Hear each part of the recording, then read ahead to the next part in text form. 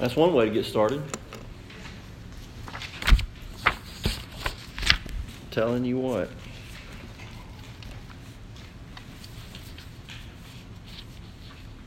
Just pull out your Bible. I don't even know what to do. Pull out your Bible. Turn to Revelation chapter 5.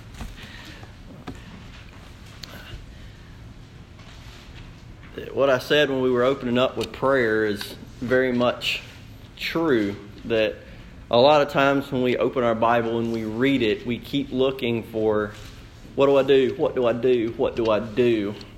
When sometimes the application is just something that you need to know, or maybe something that you need to be reminded of. That I don't know that there are any of us who don't need to be reminded on a regular basis how worthy of worship and glory Jesus Christ is. Y'all, it's easy to forget. In the same way, it's easy to overlook other things that you've become so sadly familiar with. And when I say sadly familiar, I mean things that you should never get over. One of my mentors in ministry is named James, and when he introduces, I can't remember the year that he tells me, but I can tell you I remember the rest of what he says. So I'm just going to guess. I'm going to say he said I was saved in 1950 something. He said I was saved in 1965 and I never got over it. Have you gotten over it? And before you answer so quickly,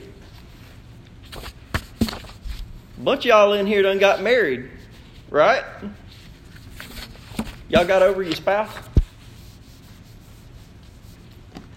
I don't ask that as a joke.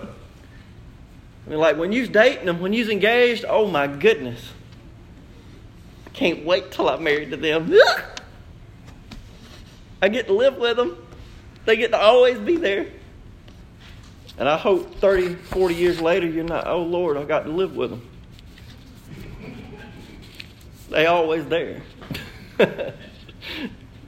They're always going to be there when I wake up in the morning. Did you get over it? That's not the way God designed it. God didn't design your spouse to be somebody you get tired of. That don't mean you don't ever get frustrated. I never get frustrated with my wife because she's perfect, but she gets frustrated with me all the time. Justifiably so.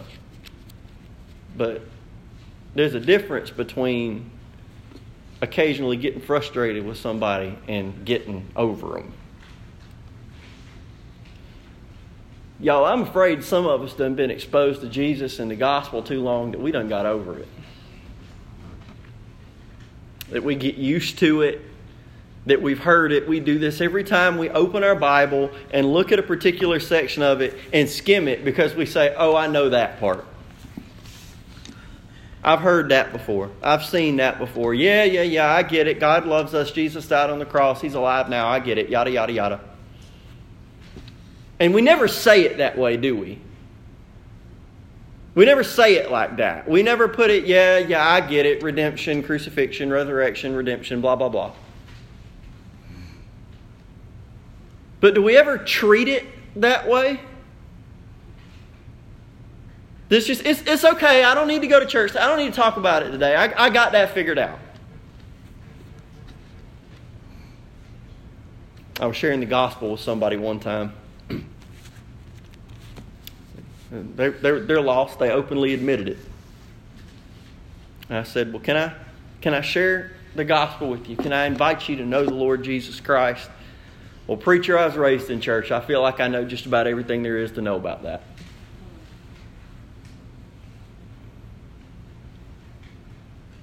Okay? Y'all, we who know Jesus will worship Him into eternity future and will never know everything there is to know about that. This sermon that I'm about to preach this morning will have been a success if when you leave here, you are saying in your heart and in your mind and you have the words on your lips what just came away from that piano that worthy is the Lamb seated on His throne. The sermon will be a success if you leave with that mindset. So, if you'll stand with me out of respect for the reading of God's Word, I want to read Revelation chapter 5, verses 8 through 14. Now when He had taken the scroll, that's Jesus, the 4 living creatures and the 24 elders fell down before the Lamb, each having a harp and golden bowls full of incense, which are the prayers of the saints. And they sang a new song, saying, You are worthy to take the scroll and to open its seals, for you were slain and have redeemed us to God by your blood out of every tribe and tongue and people and nation, and have made us kings and priests to our God, and we shall reign on the earth. Then I looked, and I heard the voice of many angels around the throne, the living creatures and the elders, and the number of them was 10,000 times 10,000, and thousands of thousands, saying with a loud voice, Worthy is the Lamb who was slain to receive power and riches and wisdom and strength and honor and glory and blessing. And every creature which is in heaven and on the earth and under the earth and such as are in the sea and all that are in them I heard saying, Blessing and honor and glory and power be to Him who sits on the throne and to the Lamb forever and ever. Then the 4 living creatures said, Amen, and the 24 elders fell down and worshipped Him who lives forever and ever. Father, I pray that You would help us to get just a glimpse of the glory that prompts the worship of heaven this morning. Help us to see it and feel it and love it and know it. Because in Christ, that is our destiny. It's in Jesus' name we pray. Amen. You can be seated. This morning, I don't want to do anything but talk about the glory of God. Well, Pastor, what am I going to leave here? How am I going to live different? I promise you, you get a bait of the glory of God, you'll live different. If you get a little bit of God's glory and you know what He's done and what He's worth and who He is, I promise you, you'll live differently. But I want to look at the glory of God through 3 different perspectives this morning and hope maybe that changes the way that you see Him. And first, I want us to look at the most important thing, the most important way to experience the glory of the Lamb, and that is by being redeemed. The redeemed actually experience the glory of the Lamb. And look at verses 8 through 10. Now, I need to recap this because if you're coming in out of the middle of nowhere and you look at this, you're going to say, what in the world is this little skinny white guy talking about? And that is, in verse 8, Now when He had taken the scroll, the 4 living creatures the 4 living creatures and the 24 elders fell down before the Lamb, each having a harp and golden bowls of incense. Who is this He? This is Jesus. Jesus is the Lamb. As we see in verse 6, John sees, And I looked, and behold, in the midst of the throne and of the 4 living creatures and in the midst of the elders stood a lamb, as though it had been slain, having 7 horns and 7 eyes, all powerful, all knowing, which are the 7 spirits of God sent out into all the earth. That last week we saw that Jesus is the only worthy, qualified, able Redeemer. That's why He can take the title deed for the inheritance of the earth out of God's right hand. That's Jesus. That what you're seeing in this scene, Jesus taking this scroll, is Him completing His inheritance. That He is now taking into His possession that which He has the right to redeem, which is our destiny, our earth, the rightful destiny of the human race. That Jesus is going to ascend to the throne that God intended Adam, and a human being will, as God designed in the very beginning of creation, a human being will rule the world. But that will be not just any human being, that will be the God-man. Fully God and fully man. And all those who are His people are also redeemed through what Jesus did on the cross. That is what makes Him worthy to take this scroll. And that is the scene that we're in the middle of. That Jesus is completing His inheritance. The 4 living creatures, these are cherubim that perpetually attend the throne of God. So they're a high angelic order. That's what these 4 living creatures are. And the 24 elders, I'm not going to get into all that much because we're going to talk about them in a little bit more detail today. But suffice to say, your pastor will go ahead and tell you that these are representative of the redeemed of humanity of all ages. That each of these have a harp and golden bowls full of incense, which are the prayers of the saints. Now, I want you to look at what's going on here. You've got harps. What are harps? What do they do? They're beautiful. They don't sound like that. But they're beautiful. They're musical instruments. They're meant to provide music. Music is part of worship, is it not? It's part of worship. That everywhere in Scripture, the entire book of Psalms it's the ancient hymn book. That's what God's people have sung throughout the ages. That the songs are music. The Psalms are music. That they would be sung. That what happens at the Last Supper? Jesus and His disciples, they actually sing a hymn.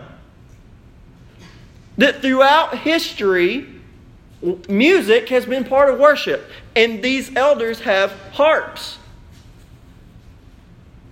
Now, this next part is not something that you really see all that much in Baptist churches, but incense is part of worship too. And this goes all the way back to the temple in the Old Testament, that God actually prescribed a very specific blend of fragrances and oils that went into His specific incense that was used in the temple. And it was actually so exclusive for the use of worship in God's temple that if anyone was found making it or offering it to any other god, it was the death penalty. Say, well, wait a minute, Josh, isn't that a little bit strong of a penalty for some potpourri?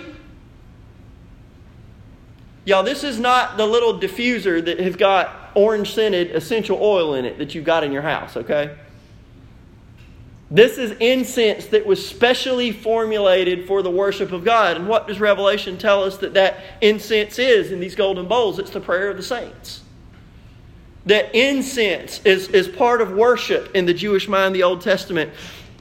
And they're singing this new song. What's going on in heaven? When Jesus takes this scroll, a worship service breaks out. When Jesus steps up to redeem His inheritance, a worship service breaks out.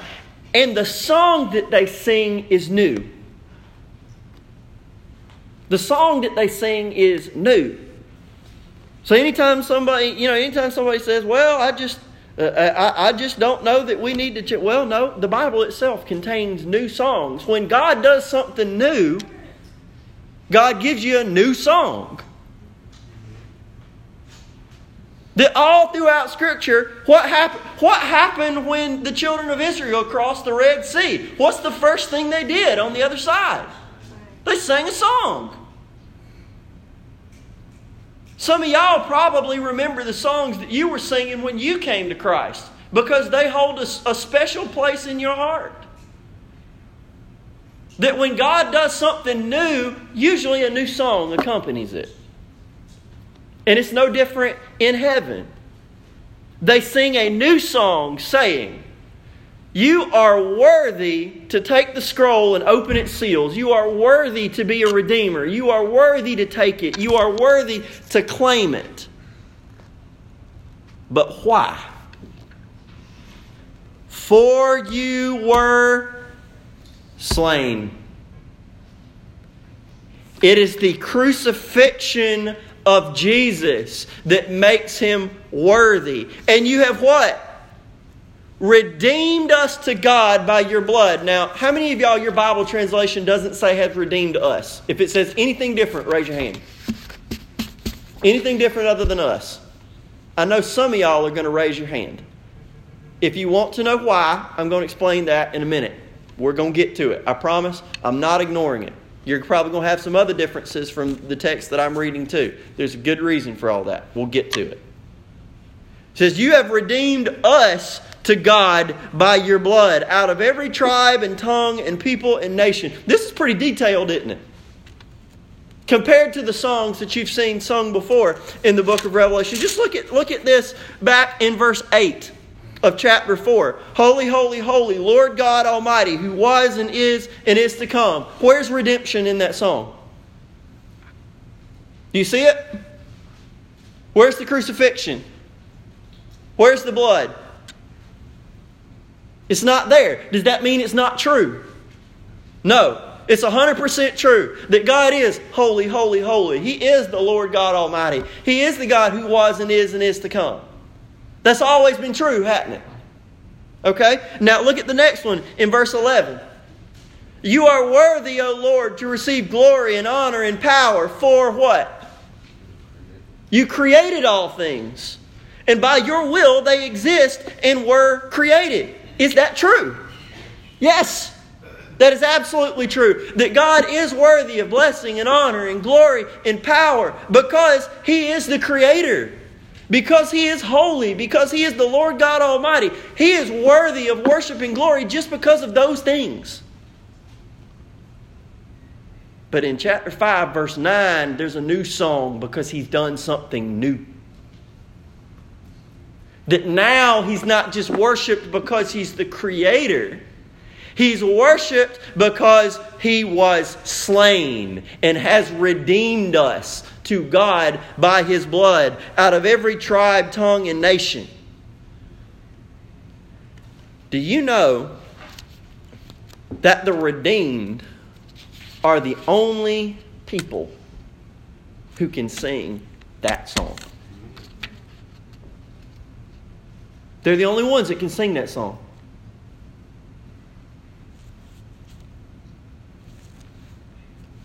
There's some beautiful renditions of Amazing Grace out there, aren't there? Man, there's anybody in the world who's ever recorded that song, man, it's almost like you're stepping on holy ground when you sing it because so many people know it. And if you blow it, everybody knows you blew it. But Amazing Grace is so well known that if you're going to cover a song, man, you can cover it and you know that everybody's going to hold it. But do you know that only people who have experienced that amazing grace get it? That only the redeemed can sing this song. And in verse 10, and you've made us kings and priests to our God, and we shall reign on the earth.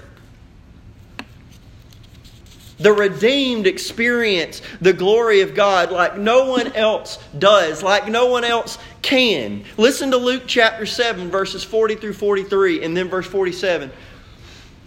Jesus answered this Pharisee and says to him, Simon, I have something to say to you. So he said, Teacher, say it.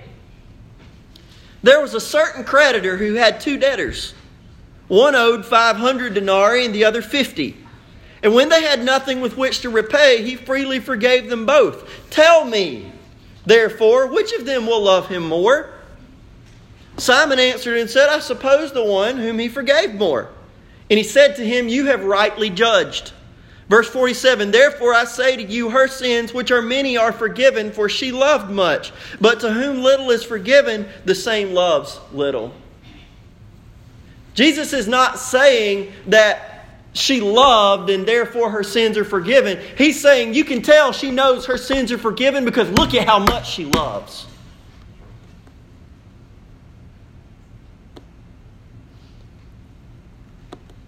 Why don't I just have that fire in my soul when I go to worship? Why don't I have any get up and go to serve? Why is church boring to me? Because you've forgotten the amazingness of the glory and grace of God. You want to know what will pump you up for worship in the morning? Take a look in the mirror before you come to church. I don't mean your physical mirror. I mean, take a look in the spiritual mirror real quick. We were talking about this in Sunday school this morning. You ever heard somebody say, man, I ain't going to go in that church because that roof will fall in as soon as I walk in there? You ever heard somebody say something like that? A lot of times it's an excuse. That people give you that because they don't want to come to church. But for some people, they believe it to be true. They really are afraid to come to God because they know themselves. They know what they've done. They know where they've been. They know what they've said. And so they're afraid to come to God because they know how much sin they're carrying. When the reality is, if you come to Jesus, you will find grace. You will find love. You will find forgiveness. And do you know what happens whenever you come to Jesus and you find out that that's true? You worship. That'll crack a hard heart wide open.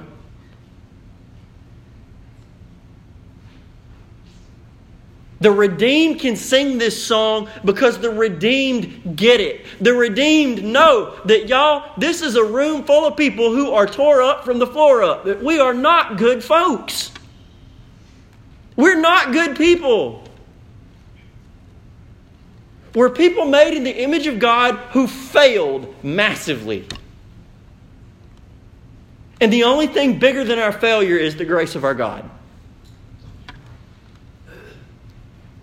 And so when you see the Lamb taking the scroll and you hear the elders saying, you are worthy to take the scroll and open its seals, for you were slain and you have redeemed us. You have taken us out of every tribe, tongue, and nation. Like Ruth, you took me out of Moab and you made me one of your own. You took me out of sin and you brought me into righteousness. You took me out of the dominion of darkness and moved me into the kingdom of the Son of your love. You took me from where I was and put me where you are. That you have made me someone I was not, and without you am still not. That is worthy of worship. And if that bores you, I don't know what to tell you.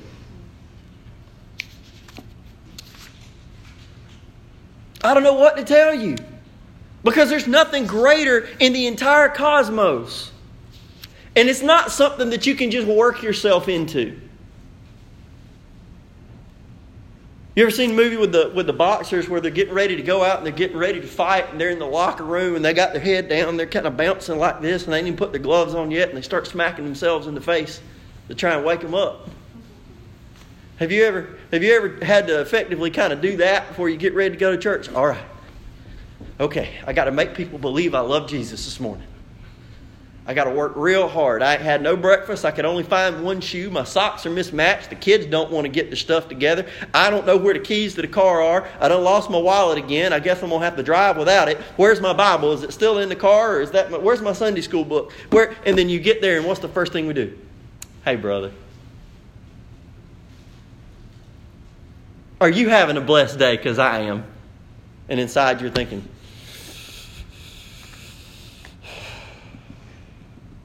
and you expect me to worship? Y'all listen, what Jesus has done is bigger than all that. It's way bigger than all that. You can't work yourself into it. What is it that brings a Christian to worship? 1 John 3:16. Funny how that works, isn't it? 1 John 3:16. By this we know love, because He laid down His life for us. And we also ought to lay down our lives for the brethren. What draws you into worship, redeemed folks, is the fact that you remember Jesus shed His blood for you. That doesn't change. Your mood might change. Your circumstances might change. How easy it is to get out of the house might change.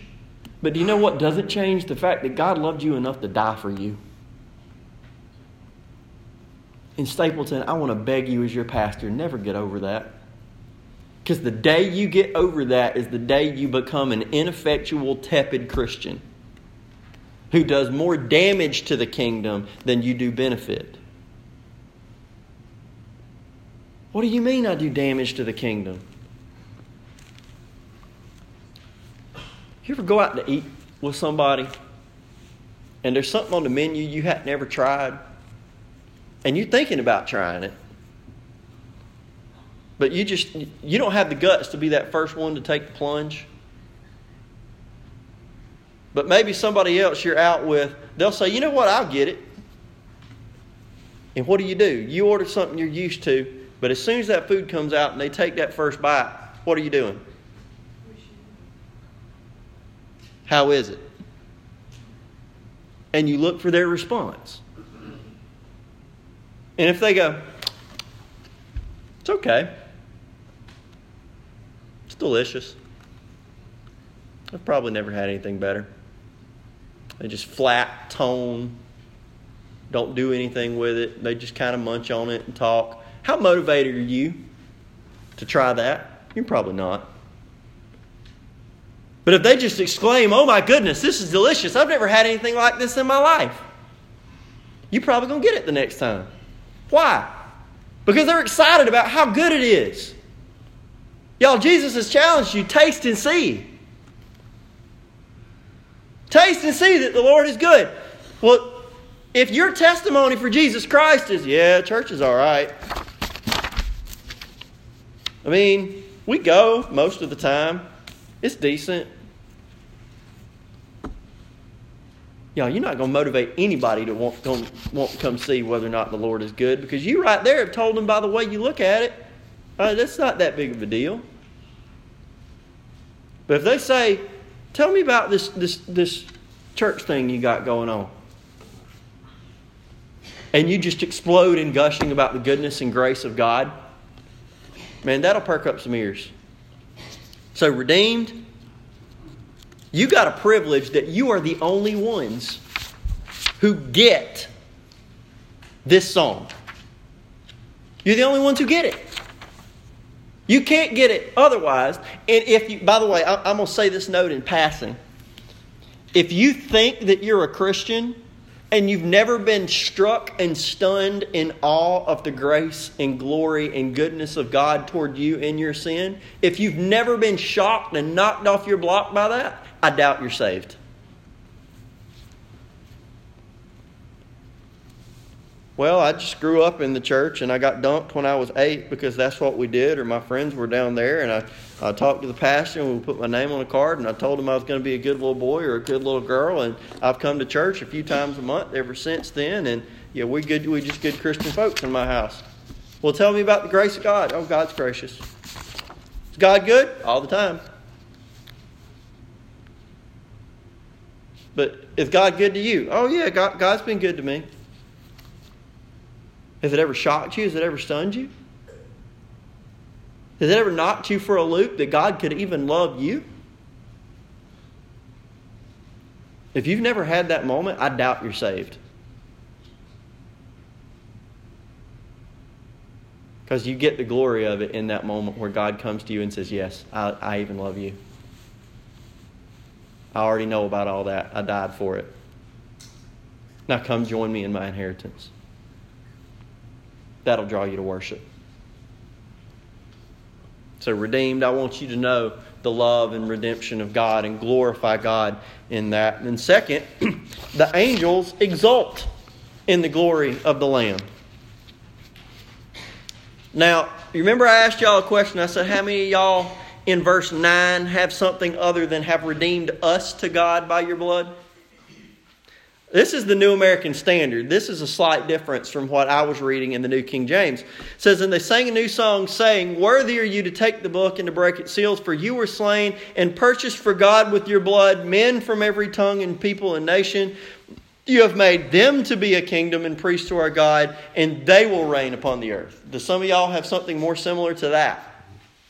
Okay, that's because there is a textual difficulty with the original manuscripts of Scripture in this particular part. And normally, if it's something small, I kind of move past it because I don't like to get into minor linguistics. But when it's something big, I've got to stop because I'm a slave to the Bible. Okay? So I've got to stop and talk about this. What's the difference between us and you have redeemed for yourself men? Well, the question has to do with who's talking here. Are these elders, are they angels, or are they redeemed people? Well, I'm going to read to you what the New American Commentary has to say here, and then we're going to talk a little bit about what I think is going on, and then we're going to talk about something that we don't normally talk about from behind the pulpit, but everybody seems to be interested in, which is angels. New American Commentary says the 24 elders who are involved in the singing of this new song are not alone. Note carefully verse 8. The song is apparently sung by the 24 elders joined in harmony of heaven by the 4 living creatures. The 4 living creatures, if properly identified as seraphim or cherubim, are not able to speak about being a kingdom of priests and reigning on the earth. You guys know that when Jesus died on the cross, He didn't die to forgive angels. He died to forgive people. Do you know that if Satan himself repented and says, Jesus, I'm sorry. Do you know the cross didn't apply to Satan? Jesus didn't die as an angel. He died as a what? He died as a man. Which means he came to redeem people. Angels don't know redemption. They're not possible. It's not possible for them to speak about being a kingdom of priests and reigning on the earth. It's possible then that in the text is actually found an antiphonal song in which the elders sing, "You are worthy to take the scroll and open its seals because you were slain, and with your blood you purchased men for God from every tribe, language, people, and nation." And then the four living creatures answer, "You have made them to be a kingdom and priests to serve our God, and they will reign on the earth." Mark, what was it you told me we were talking this week? That folks do something called lining out songs, where one person will sing, and then the other group sings it back. Do you know, in the ancient synagogues, and then sometimes in synagogues today, what they would do is you would have antiphonal songs, where the men would sing one verse, one section, and then the ladies sitting on the other side, because they didn't sit together, the ladies singing on the other side would sing the next verse back to them. If you've ever read the song, you will recall this read the Psalms, you will recall this verse. Give thanks to the Lord, for He is good. His love endures forever. Man, you find that psalm in every other verse is give thanks to the Lord, for He is good. His love endures forever. Why is that? Because one side's singing one thing, and then the next side singing, give thanks to the Lord, for He is good. His love endures forever. And He's done this and this and this and this and this. Give thanks to the Lord, for He is good. His love endures forever. That the commentator is actually positing that might be what's going on in heaven. Because the majority of the manuscript evidence says you've redeemed us to God. When ancient preachers in the church, thousands of years ago, commentated on this passage, they talked about it as though it included the word us. So the majority of manuscripts do contain the word us. Or at least the most proliferated manuscripts contain the word us. But then you have a problem because down in verse 10, it does actually use the words them and they. So you've got the redeemed singing, you've redeemed us with your blood out of every tribe, tongue, and nation. And then you've got the angels singing, and you have made them kings and priests to our God, and they shall reign on the earth. That the angels are from the outside looking in and singing about this. In verse 11, then I looked and I heard the voice of many angels around the throne and living creatures and the elders, and the number of them was 10,000 times 10,000 and thousands of thousands, saying with a loud voice, worthy is the Lamb who was slain to receive power and riches and wisdom and strength and honor and glory and blessing. This 10,000 times 10,000 and thousands of thousands doesn't mean that you need to get out your Book of Revelation calculator and try and figure out how many angels are in heaven. This is John's way of saying that the angelic chorus was so large it's impossible to count it. So it's innumerable. Prior to this, like the elders, they had been centered on creation. But now they have seen something that surpasses the glory even of the creation. And do you know what? They ought to know, hadn't they? Because it certainly seems when you read Scripture, the angels are not eternal. They're created beings. Okay? They are. But Scripture seems to insinuate that the creation of angels predated the creation of this physical world. How do I know that? Job 38, 4 through 7. When God confronts Job. And He says, where were you when I laid the foundations of the earth? And this is a passage intended to show His glory to Job. He says, where were you when I laid the foundations of the earth? Tell me if you have understanding. Who determined its measurements? Surely you know. Or who stretched the line upon it? To what were its foundations fastened? Or who laid its cornerstone? When the morning stars sang together and all the sons of God, that would be the angels, shouted for joy. That the angels were present when God created this physical world, and they were so blown away by it that ever since the creation they've been singing about it. And you see a glimpse of that in Revelation when you catch the tail end of it. But all of a sudden now, the angel's song has changed. It's changed. And what does their song begin with? Worthy is the Lamb who was slain.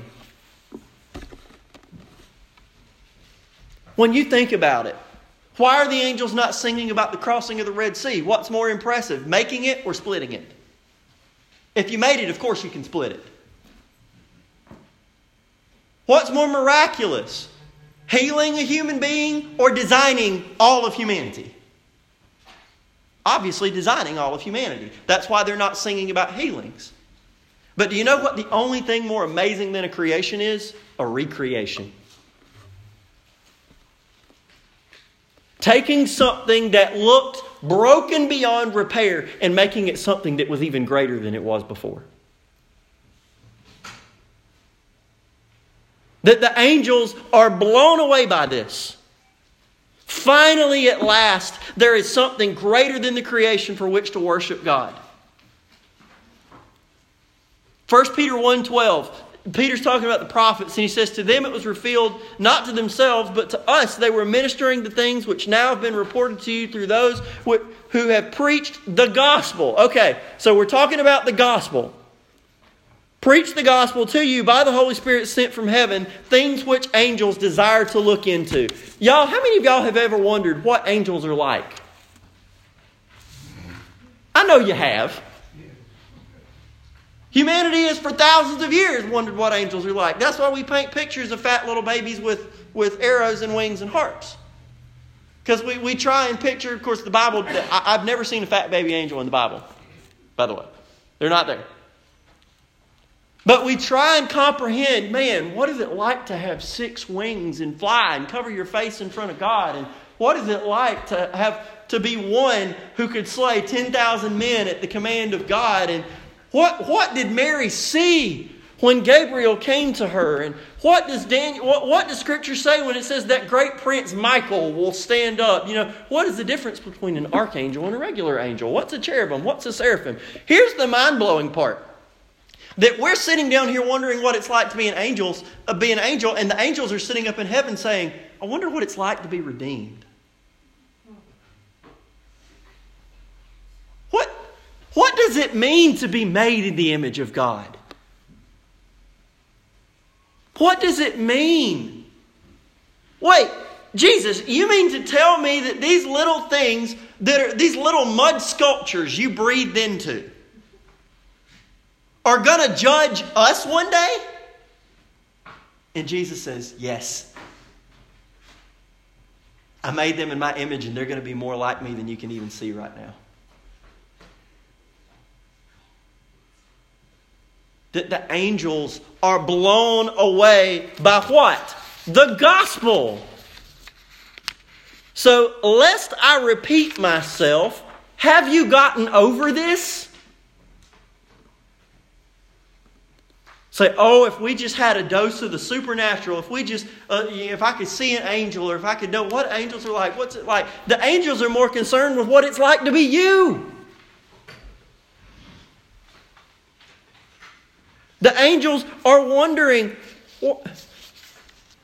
how does this work?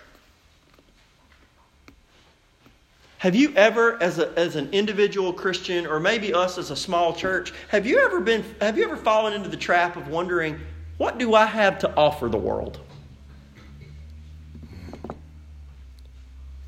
Stapleton, have you ever thought, man, if we just had more people, think of all the things we could do? Have you ever thought that? Individual Christians, have you ever thought, man, if I just had more money or more time, think of what I could do. I don't know what I have to offer the world. I don't have all that much. We're just simple people. Do you know what you do have? You have something that is so mind-blowing the angels haven't been able to figure it out. You've got a gospel so great that the entire innumerable throng of angels in heaven totally changed their worship overnight because of something that you possess. The greatness of the blood of Christ shed for you and your redemption is such that heaven has not recovered. The angel's total outlook on life changed the day Jesus took that scroll. The day that that stone rolled away and Jesus came walking out, the angels are still trying to process it.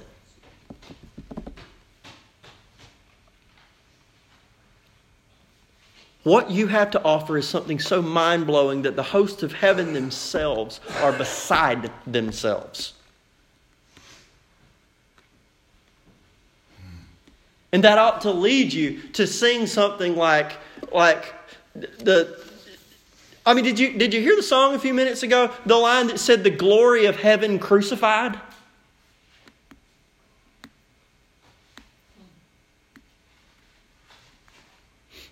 You know, something that's so interesting to me, and it's not very often that I reference Islamic doctrine from behind this pulpit, but I'm going to do it. We disagree with it, but there's an interesting little tidbit that has always seemed somewhat interesting to me. That Muslims deny the crucifixion of Jesus. Do you know why they deny the crucifixion of Jesus? Because they said, Jesus, they agree that Jesus was at least a messenger from God. They don't agree that he was God. But they'll tell you, no, Jesus wasn't crucified because there's no way, logically, that God would allow someone he sent to suffer like that. That doesn't make sense. And do you know what? On that point that it doesn't make sense, they're right. But praise God, it happened. It happened.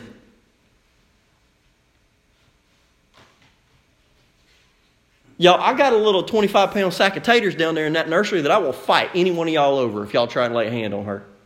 I don't know how long I'll last because I'm skinny and ropey, but I'll try. Because I value my child. I love my child. I would lay down my life for my child before she did that for me. And yet, in love for rebels, us, God sent His Son. They called Him Jesus. He came to love, heal, and forgive. He lived and died to buy my pardon. And there's an empty tomb to prove my Savior lives.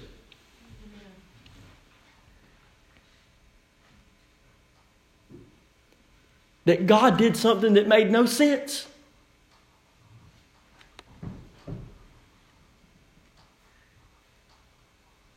Angels exult in the glory of the Lamb. And then finally, the whole of creation acknowledges the glory of the Lamb. In verse 13, and every creature which is in heaven and on the earth and under the earth and such as are in the sea and all that are in them, I heard saying, blessing and honor and glory and power be to Him who sits on the throne and to the Lamb forever and ever. And the 4 living creatures said amen, and the 24 elders fell down and worshipped Him who lives forever and ever. That I don't completely understand everything that's going on here, because John seems to go out of his way to say that this includes the entirety of creation. That there's not a living creature made that does not join in this worship. And yet, what do we see in the rest of the book of Revelation? There's an entire chunk of humanity that refuses to give God glory. Do you know that creation giving God glory is nothing new? Psalm 19, 1-4 says, the heavens declare the glory of God. And the firmament shows His handiwork. Day unto day utters speech, and night unto night reveals knowledge. There is no speech nor knowledge where their voice is not heard. Their line has gone out throughout all the earth, and their words to the end of the world. That when you walk out and you look into creation, if you look with open eyes and an open mind and an open heart, you can see the glory of God out there. That creation has been praising God for forever. But the only creatures in all of creation that refuse to give God the glory that He is due is humans. We've done it since the very beginning. So am I to believe that in this particular moment, in this particular time, due to something that's happening in heaven, every human being simultaneously on earth gives glory to God? I don't think that's what John is saying here. I think by looking at this passage, John is showing you exactly what's wrong with humanity. Because the rest of this book, humanity's not praising God for the most part. But do you know what? One day they will. Philippians 2, 9 through 11 says, Therefore God has also highly exalted him and given him the name which is above every name, that at the name of Jesus, at the name of the Lamb, at the name of the one who is worthy because he was slain, every knee should bow, of those in heaven and of those on earth and of those under the earth, and that every tongue should confess that Jesus Christ is Lord, to the glory of God the Father. This passage casts an incredible light on the boldness of the rebellion and cosmic crime it is to deny God His glory. That's why this message has been so serious, y'all. Because the glory of God is not something that it is optional for us to recognize.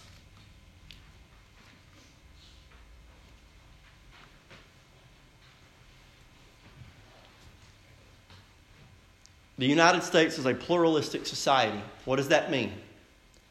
That means that there are multiple religions represented in our country. Correct or incorrect?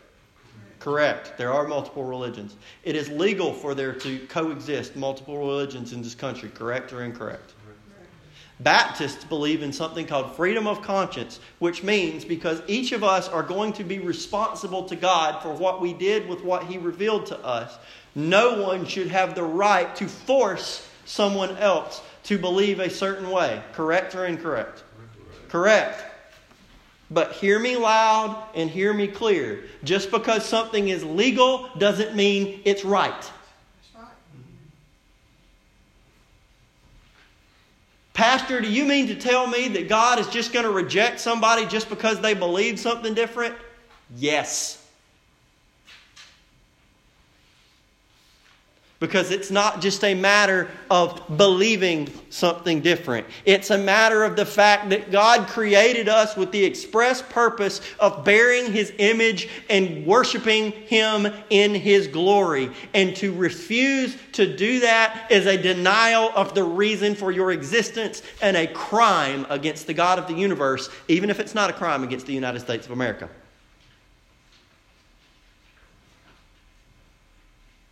That all of creation in this passage is worshiping God except for those who are in rebellion. But Philippians tells us that there will come a day, whether or not you want to bow your knee now, whether or not you want to confess Jesus Christ now, there will come a day when you will. Romans 1, 20 and 21 says, Since the creation of the world, His invisible attributes are clearly seen, being understood by the things that are made, even His eternal power and Godhead, so that they are without excuse. Because although they knew God, they did not glorify Him as God, nor were thankful, but became futile in their thoughts, and their foolish hearts were darkened. Y'all, I want to encourage you. Today is the day of salvation. Today is the day that you have an opportunity to give your life to the Lord Jesus Christ. Because if you do not bow your knee to Him today, you will bow it to Him later. And I want you to bow it today so that you can experience the wonder and the mercy and the grace and the goodness and the love of God. Because one day, if you don't now, you will experience His glory, but also His wrath. So see, 2/3 of my message was about all the good stuff. This one short last little third was a warning. There are way more good reasons to come to God than there are scary reasons to come to God. But both are there. So right now what I want to do is I want to give you an opportunity to respond.